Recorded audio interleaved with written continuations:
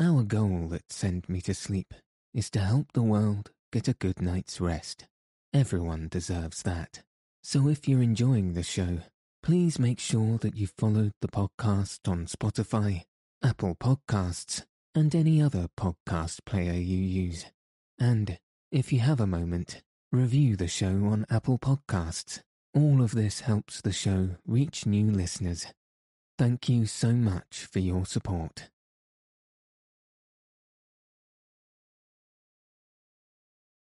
Good evening. Tonight, I'll be reading Part 1, Chapters 13 and 14 of Anna Karenina by Leo Tolstoy. So let your eyes fall heavy,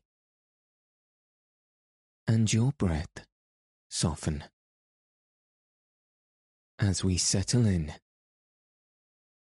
for a peaceful night's sleep.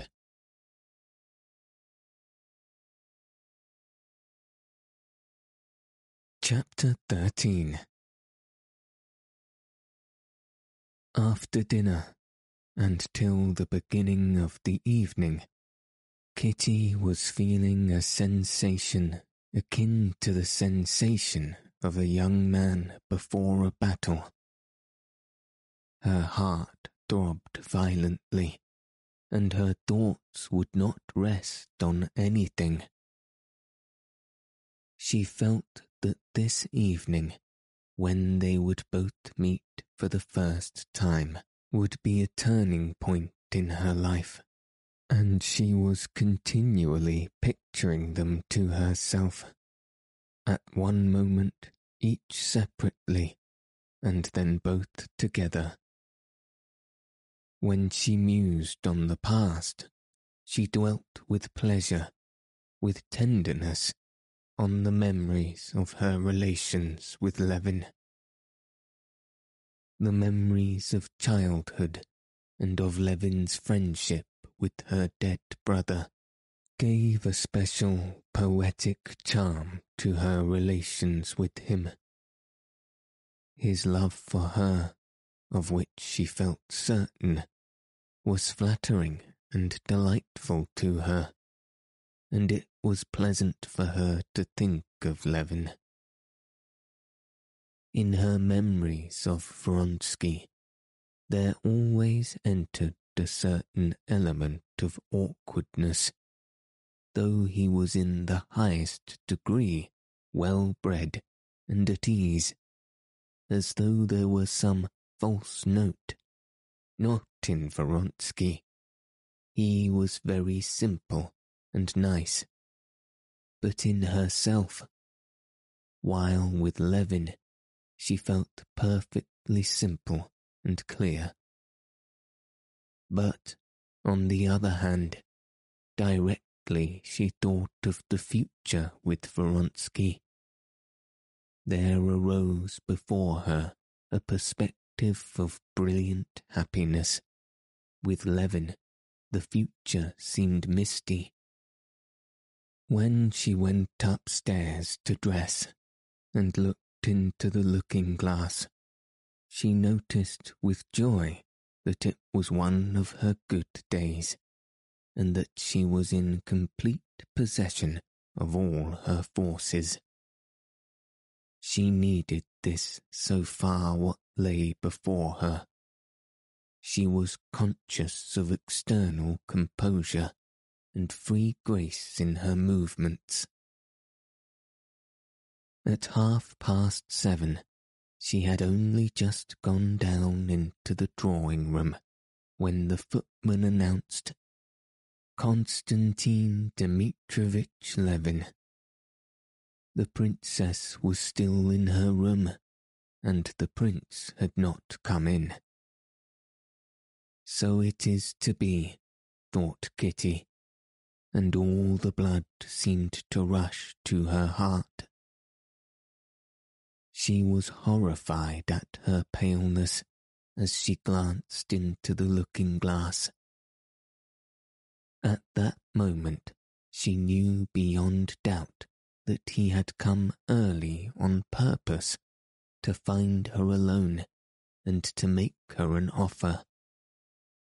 And only then, for the first time, the whole thing presented itself in a new, different aspect. Only then she realized that the question did not affect her only, with whom she would be happy and whom she loved, but that she would have that moment to wound a man whom she liked, and to wound him cruelly. What for? Because he, dear fellow, loved her, was in love with her. But there was no help for it. So it must be. So it would have to be. My God, shall I myself really have to say it to him? She thought. Can I tell him I don't love him? That will be a lie. What am I to say to him? That I love someone else? No, that's impossible. I'm going away. I'm going away. She had reached the door when she heard his step. No, it's not honest. What have I to be afraid of? I have done nothing wrong.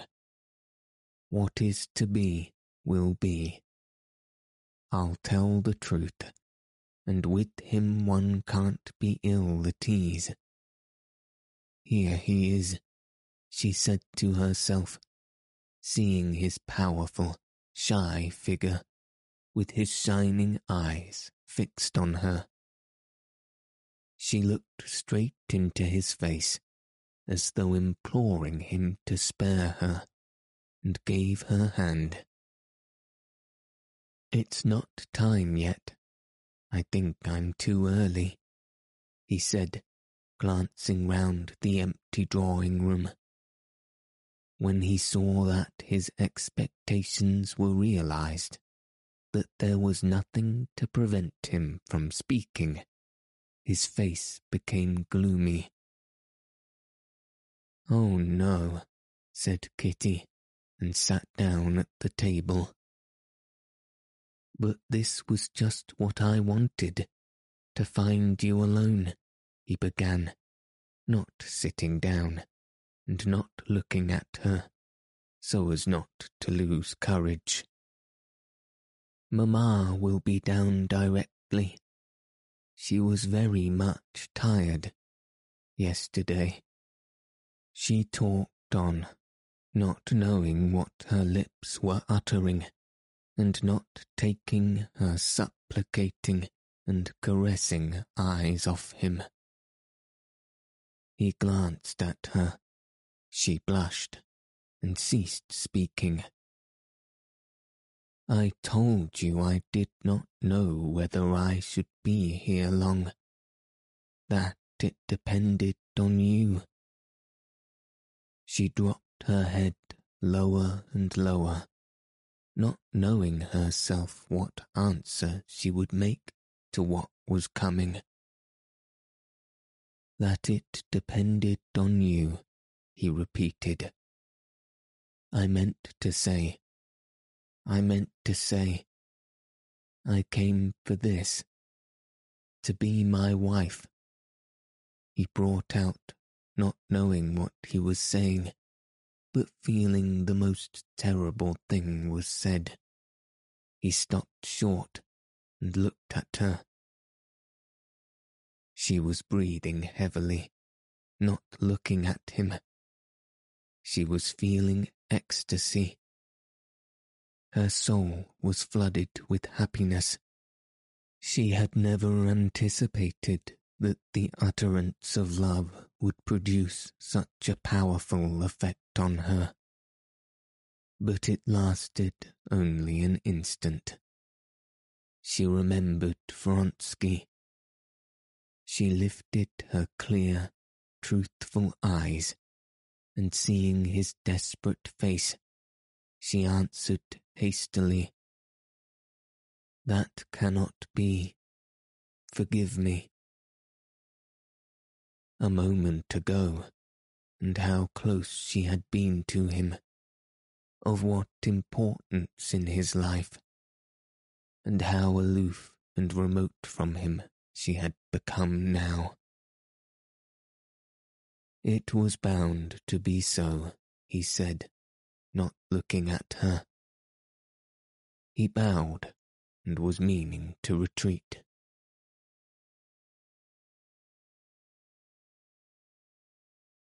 Chapter 14. But at that very moment the princess came in. There was a look of horror on her face when she saw them alone and their disturbed faces. Levin bowed to her and said nothing. Kitty did not speak nor lift her eyes. "Thank God she has refused him," thought the mother, and her face lighted up with the habitual smile which she greeted her guests on Thursdays. She sat down and began questioning Levin about his life in the country. He sat down again, waiting for other visitors to arrive, in order to retreat unnoticed. 5 minutes later, there came in a friend of Kitty's, married the preceding winter, Countess Nordsten. She was a thin, sallow, sickly and nervous woman, with brilliant black eyes. She was fond of Kitty, and her affection for her showed itself, as the affection of married women for girls always does, in the desire to make a match for Kitty after her own ideal married happiness. She wanted her to marry Vronsky. Levin she had often met at the Shabbatskys early in the winter, and she had always disliked him. Her invariable and favourite pursuit, when they met, consisted in making fun of him. "I do like it when he looks down at me from the height of his grandeur, or breaks off his learned conversation with me because I'm a fool, or is condescending to me. I like that so, to see him condescending. I am so glad he can't bear me," she used to say of him. She was right, for Levin actually could not bear her, and despised her for what she was proud of and regarded as fine characteristic. Her nervousness, her delicate contempt and indifference for everything coarse and earthly. The Countess Nordsten and Levin got into that relation with one another, not seldom seen in society, when two persons who remain externally on friendly terms despise each other to such a degree that they cannot even take each other seriously, and cannot even be offended by each other. The Countess Nordsten pounced upon Levin at once.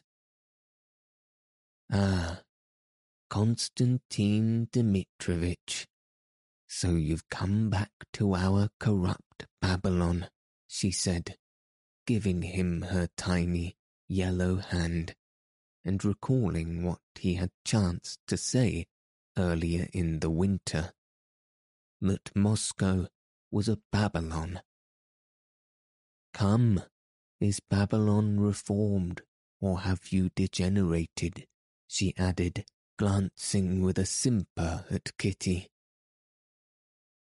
"It's very flattering for me, Countess," that you remember my words so well," responded Levin, who had succeeded in recovering his composure, and at once from habit dropped into his tone of joking hostility to the Countess Nordsten. "They must certainly make a great impression on you." "Oh, I should think so. I always note them all down. Well, Kitty, have you been skating again?" And she began talking to Kitty. Awkward as it was for Levin to withdraw now, it would still have been easier for him to perpetrate this awkwardness than to remain all the evening and see Kitty, who glanced at him now and then and avoided his eyes. He was on the point of getting up when the princess, noticing that he was silent, addressed him. "Shall you be long in Moscow? You're busy with the district council, though, aren't you, and can't be away for long." "No, Princess, I'm no longer a member of the council," he said. "I have come up for a few days." There's something the matter with him, thought Countess Norsten, glancing at his stern, serious face. He isn't in his old argumentative mood, but I'll draw him out. I do love making a fool of him before Kitty, and I'll do it. "Konstantin Dmitrovitch," she said to him, "do explain to me, please, what's the meaning of it? You know all about such things. At home in our village of Kaluga, all the peasants and all the women have drunk up all they possessed, and now they can't pay us any rent. What's the meaning of that? You always praise the peasants so." At that instant another lady came into the room, and Levin got up. "Excuse me, Countess, but I really know nothing about it, and can't tell you anything," he said, and looked round at the officer who came in behind the lady. That must be Vronsky, thought Levin, and, to be sure of it, glanced at Kitty. She had already had time to look at Vronsky, and looked round at Levin, and simply from the look in her eyes that grew unconsciously brighter, Levin knew that she loved that man, knew it as surely as if she had told him so in words. But what sort of man was he? Now, whether for good or for ill, Levin could not choose but to remain. He must find out what the man was like whom she loved. There are people who, on meeting a successful rival, no matter in what, are at once disposed to turn their backs on everything good in him, and to see only what is bad. There are people, on the other hand, who desire above all to find in that lucky rival the qualities by which he has outstripped them, and seek with a throbbing ache at heart only what is good. Levin belonged to the second class, but he had no difficulty in finding what was good and attractive in Vronsky. It was apparent at first glance. Vronsky was a squarely built, dark man, not very tall, with a good-humoured, handsome, and exceedingly calm and resolute face. Everything about his face and figure, from his short cropped black hair and freshly shaven chin down to his loosely fitting, brand new uniform, was simple and at the same time elegant. Making way for the lady who had come in, Vronsky went up to the princess and then to Kitty. As he approached her, his beautiful eyes shone with a special tender light, and with a faint, happy, and modestly triumphant smile, so it seemed to Levin. Bowing carefully and respectfully over her, he held out his small, broad hand to her. Greeting and saying a few words to everyone, he sat down without one glance at Levin, who had never taken his eyes off him. "Let me introduce you," said the princess, indicating Levin. "Konstantin Dmitrievitch Levin, Count Alexei Kirillovitch Vronsky." Vronsky got up and, looking cordially at Levin, shook hands with him. "I believe I was to have dined with you this winter," he said, smiling his simple and open smile. "But you had unexpectedly left for the country." "Konstantin Dmitrievitch despises and hates town and us town people," said Countess Nordston. "My words must make a deep impression on you, since you remember them so well," said Levin, and, suddenly conscious that he had said just the same thing before, he reddened. Vronsky looked at Levin and Countess Nordston and smiled. "Are you always in the country?" he inquired. "I should think it must be dull in the winter." "It's not dull if one has work to do. Besides, one's not dull by oneself," Levin replied abruptly. "I am fond of the country," said Vronsky, noticing, and affecting not to notice, Levin's tone. "But I hope, Count, you would not consent to live in the country always," said Countess Nordston. "I experienced a queer feeling once," he went on. "I never longed so for the country, Russian country, with bast shoes and peasants, as when I was spending a winter with my mother in Nice. Nice itself is dull enough, you know, and indeed, Naples and Sorrento are only pleasant for a short time. And it's just there that Russia comes back to me most vividly, and especially the country. It's as though..."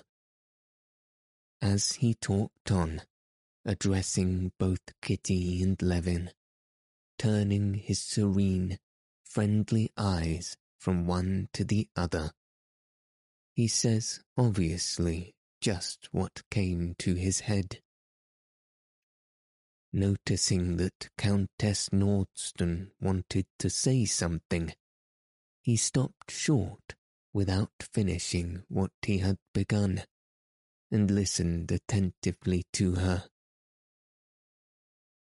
The conversation did not flag for an instant, so that the princess, who always kept in reserve, in case a subject could be lacking, 2 heavy guns.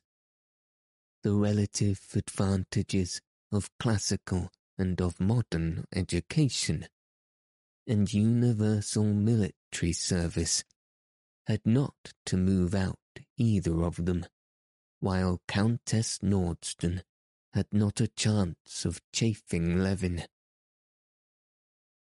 Levin wanted to, and could not, take part in the general conversation, saying to himself every instant, "Now go." He still did not go, as though waiting for something. The conversation fell upon table-turning and spirits. The Countess Nordsten, who believed in spiritualism, began to describe the marvels she had seen.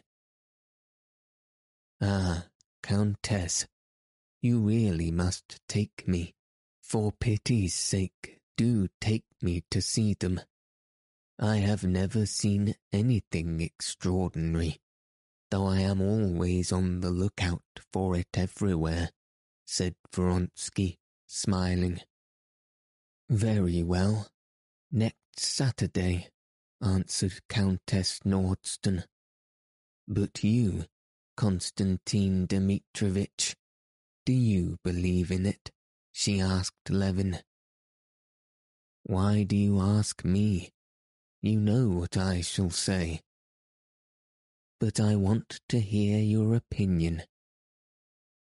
"My opinion," answered Levin, "is only that this table-turning simply proves that educated society, so-called, is no higher than the peasants.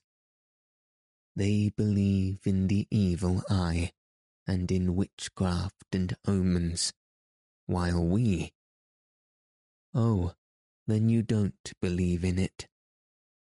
"I can't believe in it, Countess. But I've seen it myself.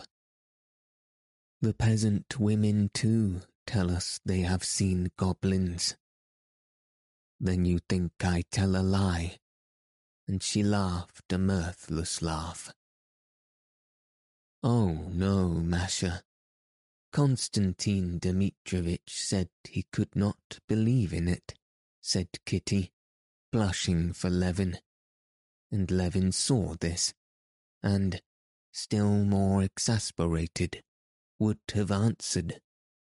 But Vronsky, with his bright, frank smile, rushed to support the conversation, which was threatening to become disagreeable.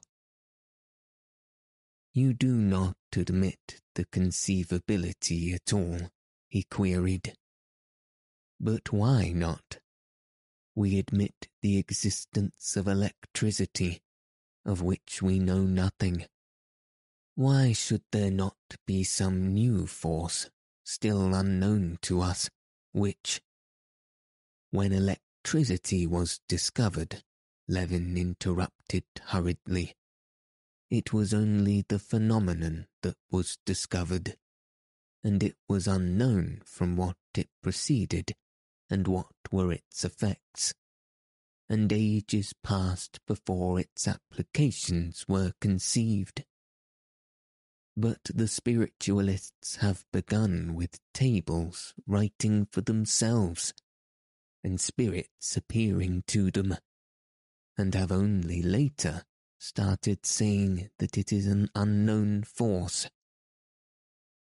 Vronsky listened attentively to Levin, as he always did listen, obviously interested in his words. "Yes, but the spiritualists say we don't know at present what this force is. But there is a force, and these are the conditions in which it acts. Let the scientific men find out what the force consists in. No, I don't see why there should not be a new force, if it—" Why, because with electricity, Levin interrupted again. Every time you rub tar against wool, a recognized phenomenon is manifested. But in this case, it does not happen every time, and so it follows it is not a natural phenomenon. Feeling probably that the conversation was taking a tone too serious for a drawing-room, Vronsky made no rejoinder, but by way of trying to change the conversation, he smiled brightly and turned to the ladies. "Do let us try at once, Countess," he said, but Levin would finish saying what he thought. "I think," he went on, "that this attempt of the spiritualists to explain their marvels as some sort of new, natural force is most futile. They boldly talk of spiritual force, and then try to subject it to material experiment." Everyone was waiting for him to finish, and he felt it. "And I think you would be a first-rate medium," said Countess Nordston. "There's something enthusiastic about you." Levin opened his mouth, was about to say something, reddened, and said nothing. "Do let us try table-turning at once, please," said Vronsky. "Princess, will you allow it?" And Vronsky stood up, looking for a little table. Kitty got up to fetch a table, and as she passed, her eyes met Levin's. She felt for him with her whole heart, the more because she was pitying him for suffering of which she herself was the cause. "If you can forgive me, said her eyes. "I am so happy." "I hate them all, and you, and myself," his eyes responded, and he took up his hat. But he was not destined to escape. Just as they were arranging themselves round the table, and Levin was on the point of retiring, the old prince came in, and after greeting the ladies, addressed Levin. "Ah," he began joyously. "Been here long, my boy? I didn't even know you were in town. Very glad to see you." The old prince embraced Levin, and talking to him did not observe Vronsky, who had risen, and was serenely waiting till the prince should turn to him. Kitty felt how distasteful her father's warmth was to Levin after what had happened. She saw, too, how coldly her father responded at last to Vronsky's bow, and how Vronsky looked with amiable perplexity at her father, as though trying and failing to understand how and why anyone could be hostilely disposed towards him, and she flushed. "Prince, let us have Konstantin Dmitrievitch," said Countess Nordston. "We want to try an experiment." "What experiment? Table-turning? Well, you must excuse me, ladies and gentlemen, but to my mind it is better fun to play the ring game," said the old prince, looking at Vronsky, and guessing that it had been his suggestion. "There's some sense in that, anyway.